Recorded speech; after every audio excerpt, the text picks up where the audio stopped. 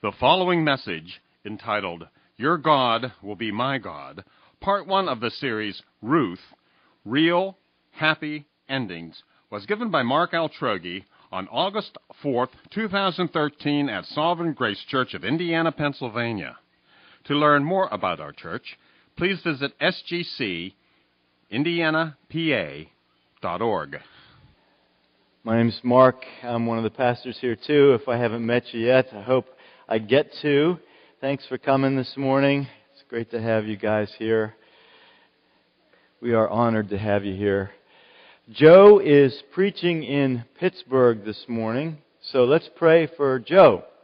He's preaching in Mike Pearson's church. Mike, as you know, is pastor who's a good friend of ours, and he is a regular speaker at our youth camp. So he's on vacation and Joe's down there. So Lord, we pray for Joe this morning. We pray that you would bless him and use him and bless the church in Pittsburgh that he's speaking in, Providence Church of Pittsburgh. And Lord, we just pray you would just really use him powerfully. And we pray that you'd open up your word to us too, Lord Jesus, that you would speak to us, that you would encourage us, that you would build us up, and that you would stir us to love you and obey you more, Lord.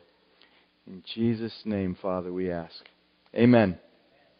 Amen. This morning we're beginning a new series, as Stephen mentioned, called Ruth, Real, Happy Endings. Real, Happy Endings. And this morning we'll be looking at Ruth chapter 1. If you don't know where Ruth is, it's like right here. It's after Judges. I always remembered it, Joshua judges Ruth. So if you can find, so it's after the first 5 books of the Bible, Genesis, Exodus, Leviticus, Numbers, Deuteronomy. Those were all written by Moses. And then Joshua judges Ruth.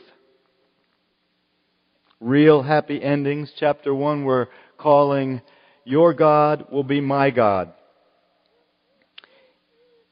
And as we mentioned, we'll be looking at this in care groups. So as you're taking notes or as anything strikes you, you might write it down as an application. We'll hopefully be talking in care groups about how this applies to our lives. So you can be thinking of how does this apply to my life. And Ruth, we're calling it Real Happy Endings because Ruth begins with a bad decision that leads to devastating consequences.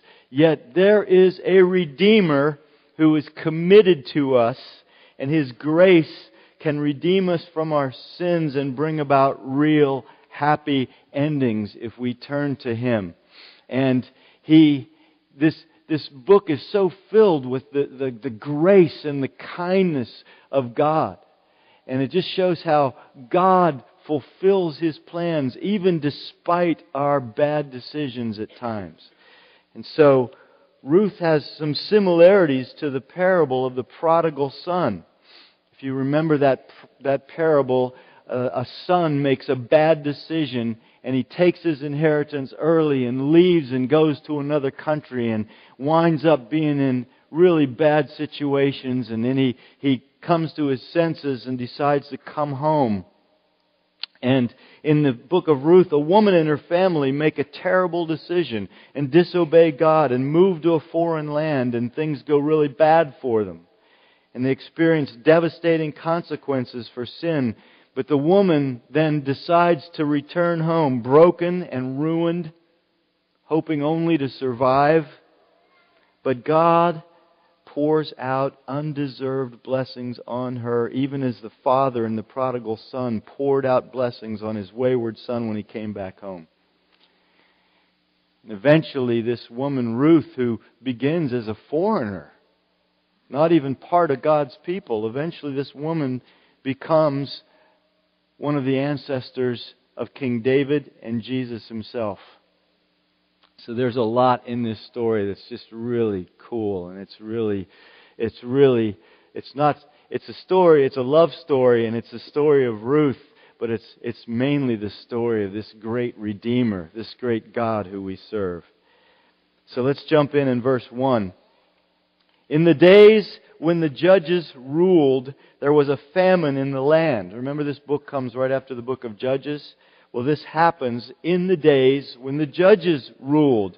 Now, the days of the judges was a dark period in Israel's history. After God delivered Israel from Egypt, He took them through the desert, brought them into the promised land, and Joshua brought them into the promised land. And Joshua died at age 110, and his generation passed away. And Judges chapter 2 says this, "And there arose another generation after them who did not know the Lord or the work that He had done for Israel." It's amazing. One generation after they come into the promised land, they forget God. "And the people of Israel did what was evil in the sight of the Lord and served the Baals, which were idols. And they abandoned the Lord, the God of their fathers, who had brought them out of the land of Egypt. They went after other gods from among the gods of the peoples who were around them and bowed down to them, and they provoked the Lord to anger." And Judges is about this horrible, repetitive cycle that we see again and again. Israel abandons the living God and goes after idols. So God gives them over to their enemies, and they afflict and oppress Israel, and Israel groans under this affliction, and God hears their groans, has pity on them, and sends them judges to deliver them from their enemies. And they enjoy God's blessings for a while under these judges. And then when the judge dies, they repeat the whole cycle again. So we see in Judges 2, verse 18 and following, it says, "Whenever the Lord raised up judges for them, the Lord was with the judge. And He saved them from the hand of their enemies all the days of the judge. For the Lord was moved to pity by their groaning because of those who afflicted and oppressed them." What a God we serve. He's moved to pity even though they reject Him again and again. "But whenever the judge died, they turned back and were more corrupt than their fathers, going after other gods, serving them and bowing down to them. They did not drop any of their practices or their stubborn ways." Now that's the days in which Ruth takes place. This is a time when Israel is in this cycle of rejecting God, following idols, turned over to their enemies. God has mercy on them, pity for them, sends judges. They experience a time of blessing. As soon as they're blessed, they turn away from God again. Repeat the whole cycle. That's when this book takes place. And so it says, "In the days when the judges ruled, there was a famine in the land." So they are in this cycle of judgment. There is a famine now, that they have brought on themselves by worshiping idols. Things are desperate. There's not enough to eat. This is not just a recession or a depression even. It is a famine. They're under God's judgment. God sends His judgments to try to get them to turn back to Him. He doesn't take any pleasure in doing this. And so it says, "A man of Bethlehem in Judah went to sojourn in the country of Moab, he and his wife and his 2 sons. The name of the man was Elimelech. And the name of his wife Naomi." I always want to start singing, "Elimelech, Elimelech, Elimelech." I'm sorry, I get distracted. "The name of the man was Elimelech, and the name of his wife Naomi, and the names of his 2 sons were Mahlon and Chilion. They were Ephrathites from Bethlehem in Judah. They went into the country of Moab and remained there." So it says, a man of Bethlehem in Judah went to sojourn. First it says sojourn in the country of Moab. The Moabites were the enemies of Israel, and they were rotten from the beginning. They were descended from Moab, who was conceived when Lot's daughter this is a while back, Lot's daughter purposely got her father drunk, then had incestuous relations with him. That was how Moab was born. So he had a bad start. And later, after Israel left Egypt on the way to the Promised Land, Balak, the king of Moab, hired the prophet Balaam to curse Israel. And later, in Numbers 25, it tells us that while Israel lived in Shittim, the people began to whore with the daughters of Moab. These invited the people to the sacrifices of their gods, and the people ate and bowed down to their gods. So Israel yoked himself to Baal of Peor, and the anger of the Lord was kindled against Israel. So Moab was bad news. It was a wicked country. Its ancestor was born of this sin, and they always tempted the people of Israel to worship idols. And Moab and the Israelites, they were mortal enemies. God had brought Israel into the Promised Land, and they weren't supposed to go back to other countries because of the temptation to worship other gods. Elimelech never should have gone to Moab. He should have cried out to the Lord. What God was trying to get Israel to do was, rather than run to another country, run to an idol-worshipping country, God was trying to get His people to turn to Him and say, Lord, we're sorry for our sins. Please give us food. Elimelech didn't do that. It's interesting. The name Bethlehem, where Elimelech was from, Bethlehem means house of bread. But there's no bread in Bethlehem.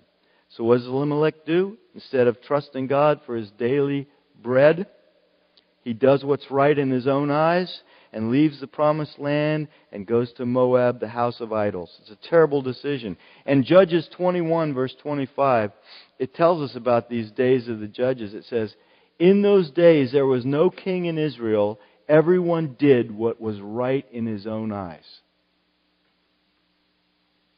Everyone did what was right in his own eyes, and that's exactly what Elimelech does. He doesn't say, what does the Word of God say I should do when things get tough? He doesn't say, what did God tell us to do if we're afflicted for our sins? No, he does what's right in his own eyes. And he goes to this country that is an evil country that has a history of tempting them. Now we can do the same thing. It's easy for us to look on Elimelech and think, wow, that's a terrible thing he did. Well, we can do the same thing, especially when things get tough. Rather than keeping our eyes on Jesus, we can focus on our circumstances.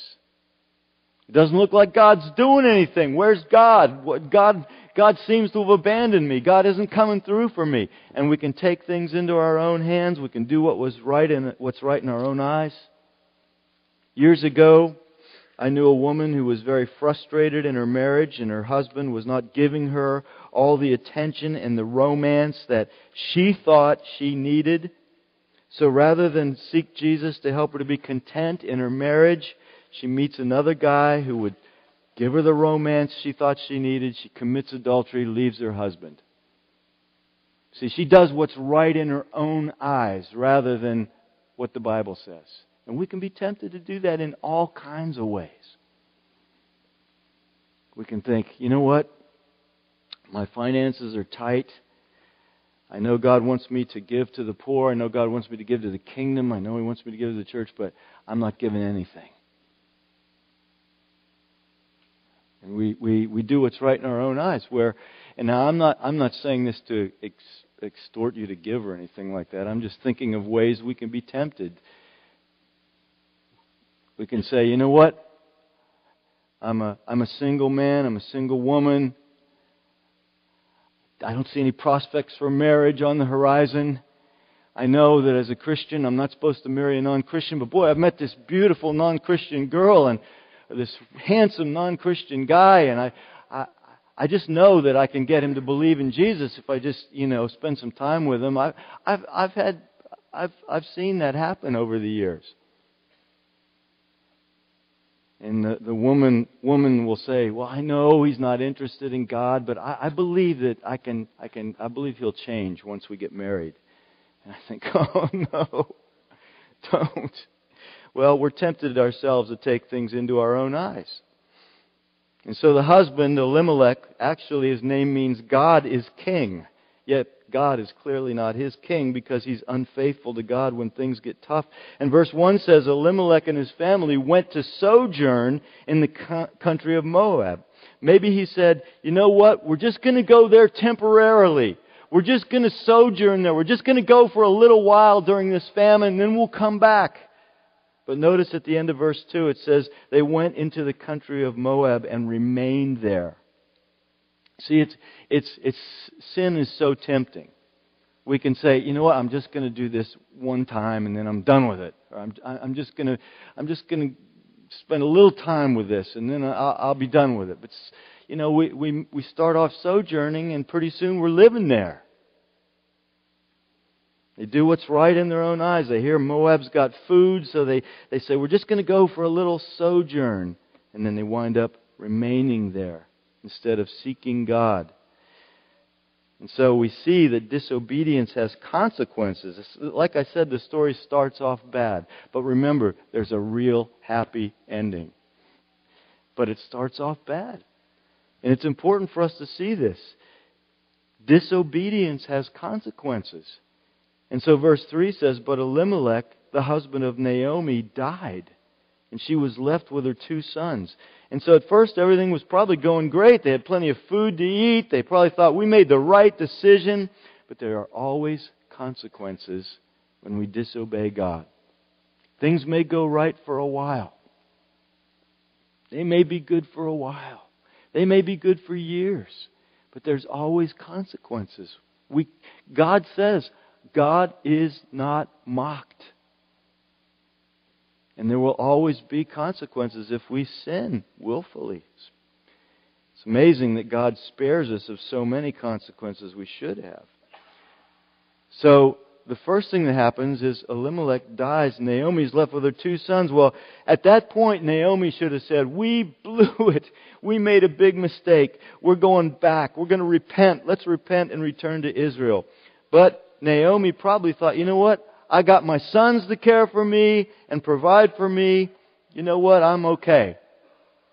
And when we don't repent, sin always progresses. So the next thing that happens is her 2 sons take Moabite wives, which God had forbidden in Deuteronomy 7. God told His people when they entered the promised land, here's what it says in Deuteronomy 7, 3 and 4. You shall not intermarry with them, giving your daughters to their sons or taking their daughters for your sons, for they would turn away your sons from following me to serve other gods. Then the anger of the Lord would be kindled against you, and He would destroy you quickly. And so Naomi, rather than repenting and going back to Israel, now she gives her sons to foreign wives. They take foreign wives to themselves in direct disobedience. And verse 4 says, these took Moabite wives. The name of the one was Orpah and the name of the other Ruth. So Naomi has lost her husband, but now it looks like everything's going well again. Her sons are married. She'll have grandchildren, and they can all provide for her in her old age. See, this was important for a widow to have descendants to take care of her. And so everything's going good, even though she's lost her husband. And it says they lived there about 10 years. 10 years. Things are going great. Except, it says, then in verse 5, it says, and both Mahlon and Chilion died, so that the woman was left without her 2 sons and her husband. They lived there 10 years, and Naomi's sons have no children, which was a sign then of God's judgment. They should have noticed that. She's trying to provide for herself. She's thinking everything's going to be okay. My sons are taking these foreign wives now. But God says, no, I'm not going to give you descendants. You're disobeying me.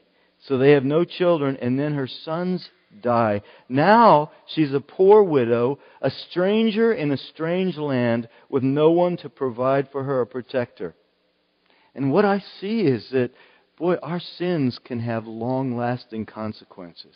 This makes me want to fear the Lord. I want to fear the Lord because God is not mocked. God says we reap what we sow. Now there is grace. When we come to Jesus, He forgives our sins. He doesn't give us the consequences we deserve. We should be all in hell. But He forgives our sins. What a gracious Redeemer we have. But yet, that should not ever lead us to think that, wow, God forgives my sins. I go to heaven by what Jesus did, not by my works, so I can do what I want. No, we never want to think that. Don't ever think that just because we serve a God of grace, that there might not be consequences for our sins. Yet when we do sin, and especially when we're ready to repent, there is a Redeemer. And this is a story about a God who doesn't give us what our sins deserve. There is a God who rightfully could have sent us to hell for our sins, but instead sent His Son Jesus to crown us with blessings and save us. And He will redeem Naomi and bring her back home and crown her with blessings. He's given her another chance. There is a Redeemer, and grace will have the last word, and we will see this. God's grace will triumph in the end, and Naomi will once again experience blessing. So in verse 6 it says, Then she arose with her daughters-in-law to return from the country of Moab, for she had heard in the fields of Moab that the Lord had visited His people and given them food. So she set out from the place where she was with her 2 daughters-in-law, and they went on the way to return to the land of Judah.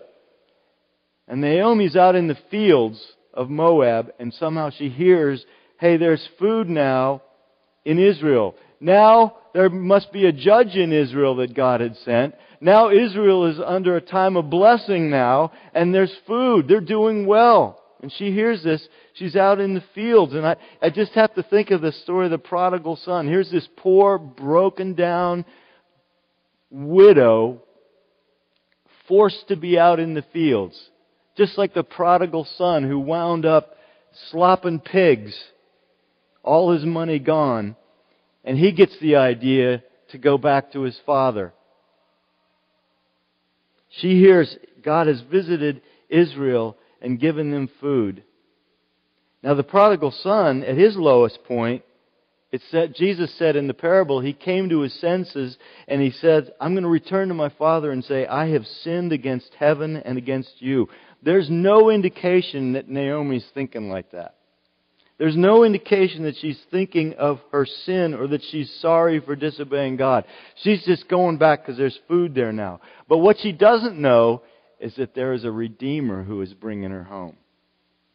There is a God who is at work in her life. God is going to be bringing her back home, even though she is not yet repentant. It doesn't appear. God had not forsaken her, even though she had forsaken Him. And you know what that says to me? Even at times when we forsake God, He doesn't forsake us. You know, there have been many times in my life, even as a believer, where I just haven't obeyed God the way I should have, I know. God has never forsaken me.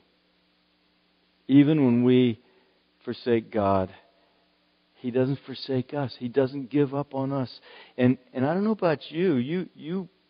Maybe you've never come to God. Maybe you've never come to Jesus initially. Maybe you've lived your whole life apart from you. And I believe you're here this morning because there is a God who has not forsaken you, and He wants you to come to Him. He wants you to be saved from your sins. He doesn't want to send you to hell. He's given you this opportunity this morning to come to Him. And maybe you have given your life to Jesus. Maybe you've called upon Him, and yet you've really blown it. Maybe you've sinned in some big way, and you think, how can God ever forgive me of this sin? Well, God is always willing to forgive our sins and to take us back into His good graces, no matter what you have done.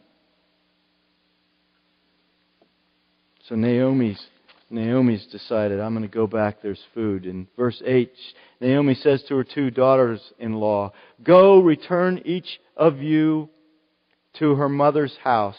May the Lord deal kindly with you as you've dealt with the dead and with me. The Lord grant that you may find rest, each of you in the house of her husband. Then she kissed them, and they lifted up their voices and wept.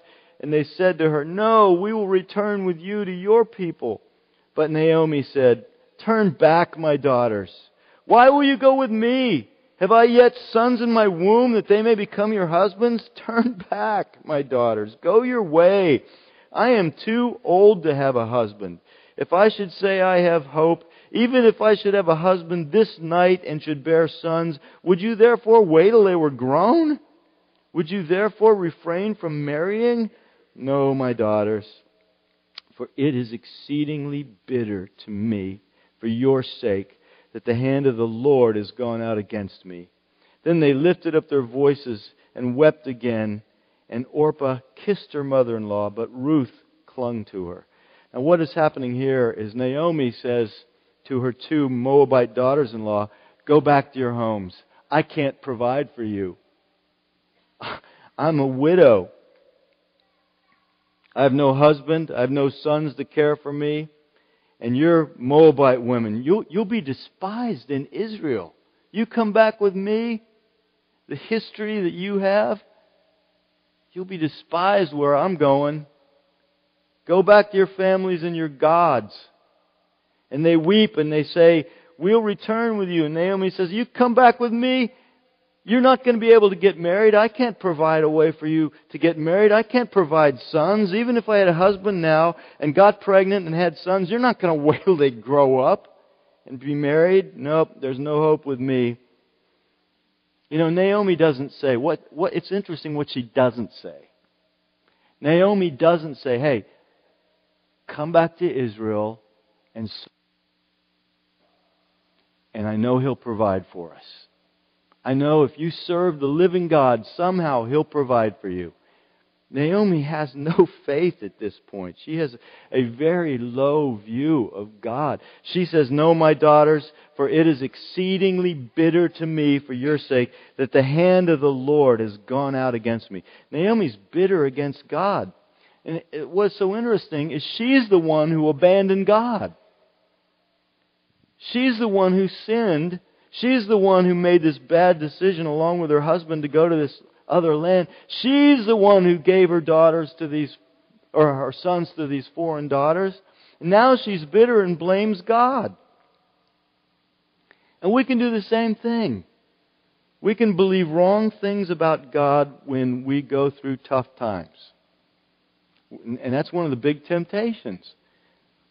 When we go through tough times, we can think, you know what? Maybe God has abandoned me. Maybe God is punishing me. She says, the hand of the Lord is against me. We can think God is against me. God's punishing me. God isn't loving. Maybe God isn't in control. So we have to be careful how we interpret our tough times. And we always have to go back to the Word of God. And say, no, if I'm a believer in Jesus Christ, God's Word says, there is no punishment because He punished Jesus for my sins. So even though I'm going through a tough time, God is not punishing me. God has not abandoned me. God is not mad at me.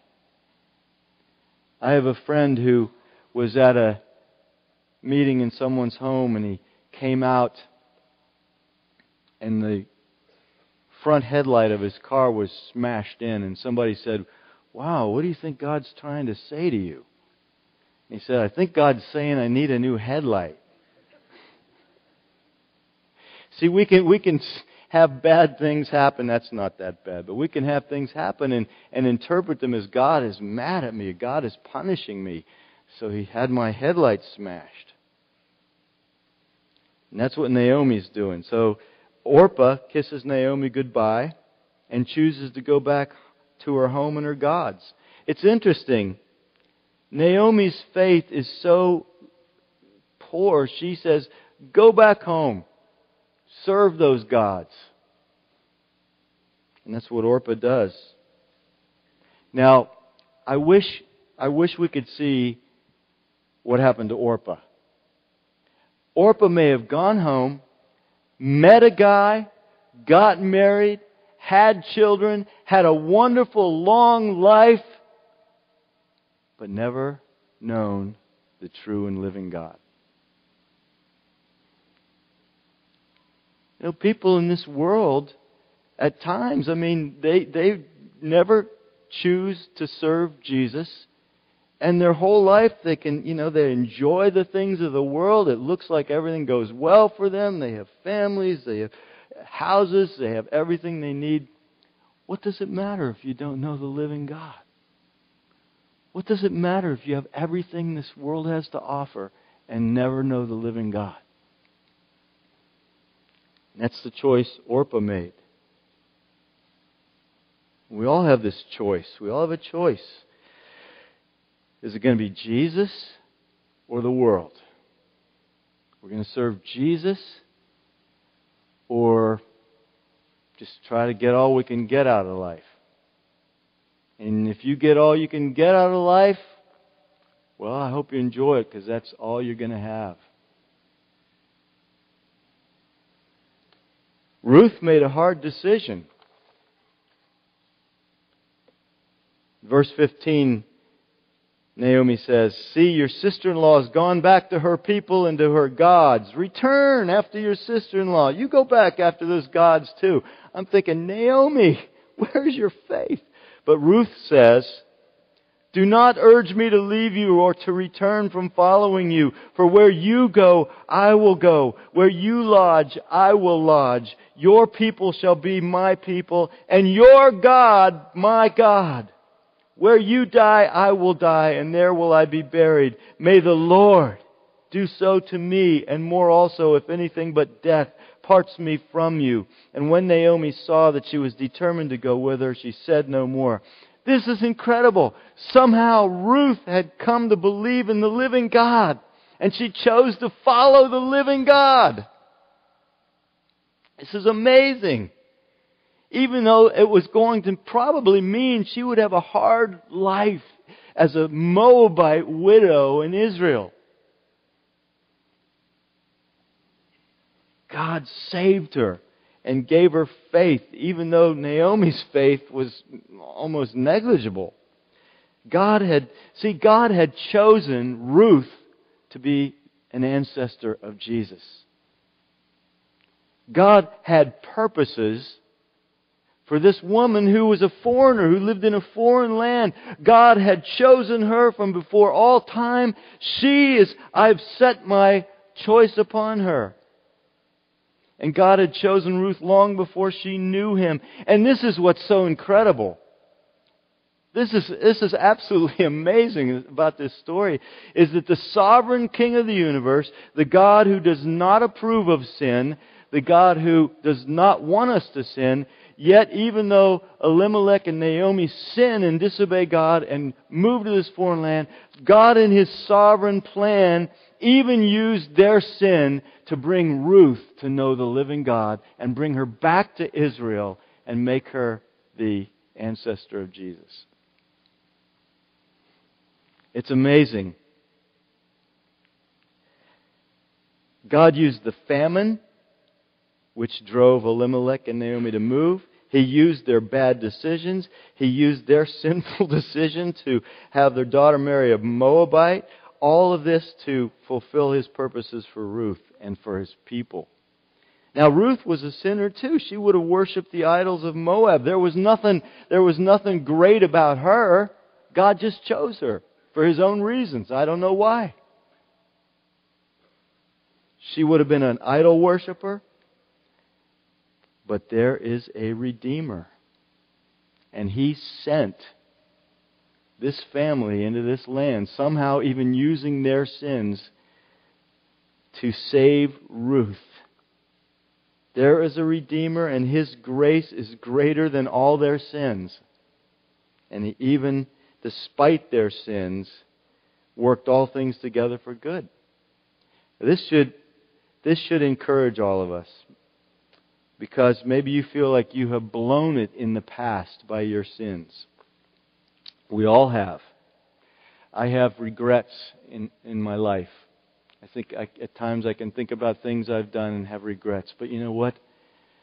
I'm so grateful. Romans 8:28 through 30 tells us that God causes all things to work together for our good and for His glory. Even our sins. Now, that doesn't mean we should go out and sin thinking God's going to use this for good, because like I said, there are consequences for sin. And Naomi suffered these consequences. But God is greater than our sins. And if you have blown it, you should have encouragement and hope today that God is greater than those sins. And even God can even use those sins for His purposes, or bad decisions you have made, or decisions that you've made that you just didn't realize what the outcome was. We have no idea how God is going to take the decisions we make and use them for His purposes. Back in 1964, when I was in 8th grade, same year that the Beatles made their debut on Ed Sullivan, my dad in Tulsa, Oklahoma, had the opportunity to move to Indiana, Pennsylvania, a town that I'd never heard of. It was so big, it's such a little town, it couldn't even have its own name. Had to steal it from a state. That's the way I thought about it in 8th grade. And my dad made this decision. He made a decision to take this job opportunity and move to Indiana, Pennsylvania. Little did any of us know what that would mean for our lives. That this would be the town where God would save me. I had no idea. I just thought, I hate this. Have to leave all my friends. Have to leave everything I know and come to this place that can't even find its own name. We have no idea how God is sovereignly directing our lives.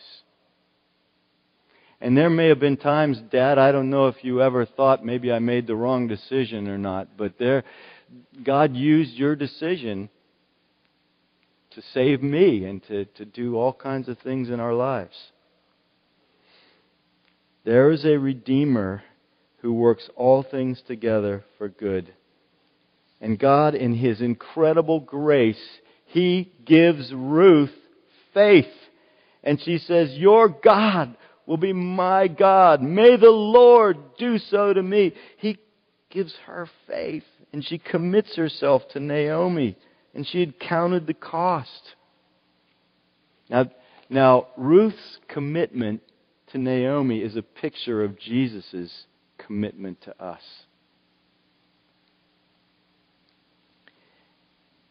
Her commitment to Naomi meant she would have to go to a strange land and possibly be rejected for who she was, possibly have a very hard life. Jesus was so committed to us, He left His glory in heaven, became a man, was mocked, rejected, nailed to a cross, and bore the wrath of God. His commitment. He did all of that to save us. Do you think that after doing all of that to save you, if you've come to faith in Jesus, do you think He will abandon you? No. He will never. He is committed to you. And God is so kind to Naomi. Here we see this woman who brought all this on herself, then blames God. And she is just bitter at God. And He gives her this loving, loyal, faithful friend who will care for her and provide for her at great personal cost. In verse 18, it says, when Naomi saw she was determined to go with her, she said no more. She's not even grateful. It's kind of like, okay, fine, suit yourself. It's like, wow, this Naomi's not even seeing the blessings of God. And I just thought, boy, I don't want to be like that. I want to see, I want to look for, I want to appreciate God's grace in my life, and that He has given me so many faithful, loyal friends, so many believers who are committed to Jesus and to me, and I just think I want to be like that. I want to be like Ruth. I want to be committed to God's people. She says, your people shall be my people, and your God, my God. She says, Naomi, I'm in it for the long haul. I'm not bailing out. I'm going to follow your God, and I'm going to be loyal to you. And that's what God is saying to us. He's saying, I'm going to be faithful to you.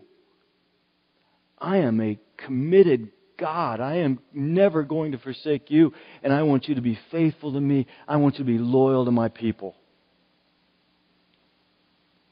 So I say, Lord Jesus, just make us like that. Your God is my God. Your people are my people. That means that we are taking in a lot of messy people. Look at Naomi. Ruth's not saying, I'm committed to this perfect woman. She said, I'm committing myself to this bitter, God-blaming woman who doesn't even care about me, who told me to go back to my gods. That's how much she cares about me. And so we too, when we commit to God's people, we're committing ourselves to a lot of messy, imperfect people, and that's what it's all about. And so the two of them go on until they come to Bethlehem. And when they came to Bethlehem, the whole town was stirred because of them. And the women said, is this Naomi? She hadn't been there for over 10 years. She said to them, do not call me Naomi, which means pleasant. She says, call me Mara, for the Almighty has dealt very bitterly with me. I went away full, and the Lord has brought me back empty. Why call me Naomi when the Lord has testified against me and the Almighty has brought calamity upon me?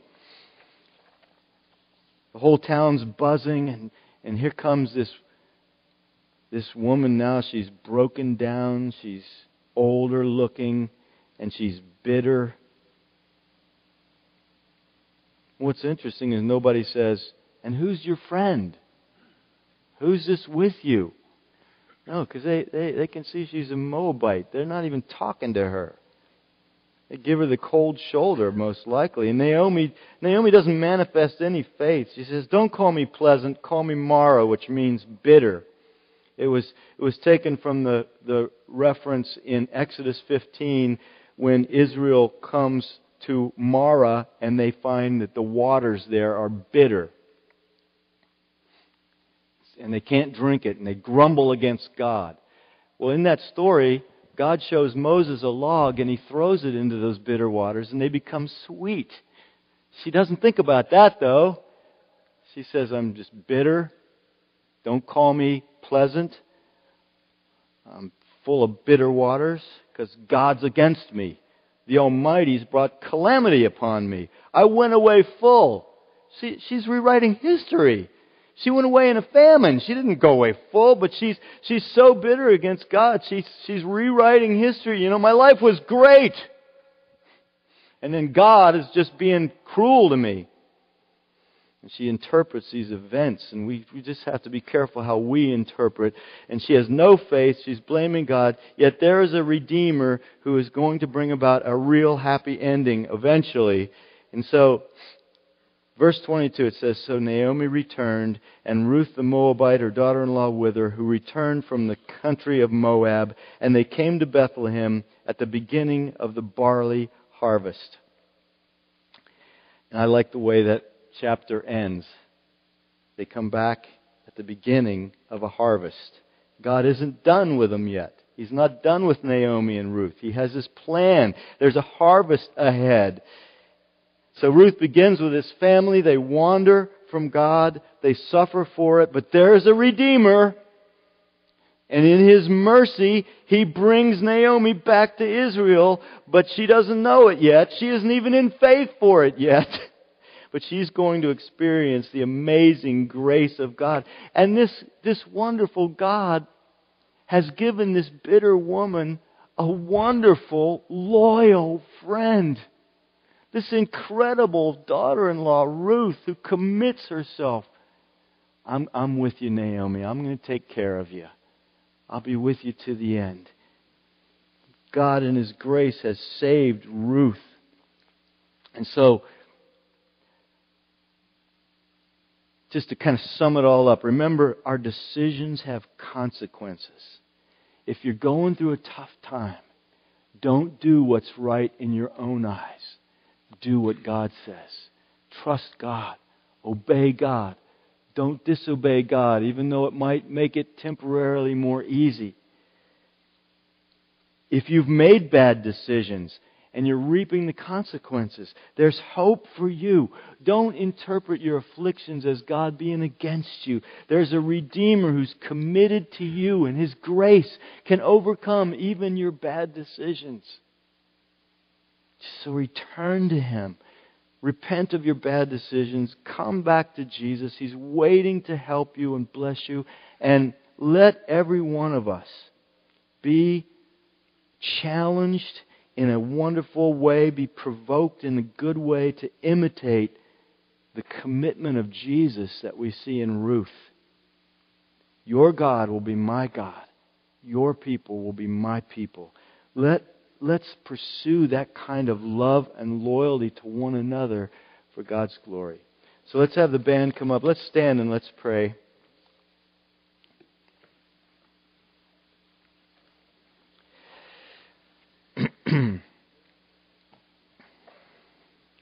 Well, Lord Jesus, we just have seen a lot this morning in this chapter.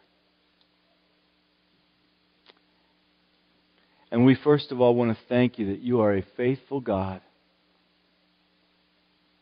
who never gives up on Your people. We thank You that You're a God who has plans for our lives. We thank You that You have purposes for our lives that we don't even know about, Lord, and that You will fulfill. Lord, help us to always obey Your word. Help us to be loyal to You, Lord God, and to Your people. Help us to give You praise even in hard circumstances, Lord, because You're a faithful Redeemer. In Jesus' name, amen.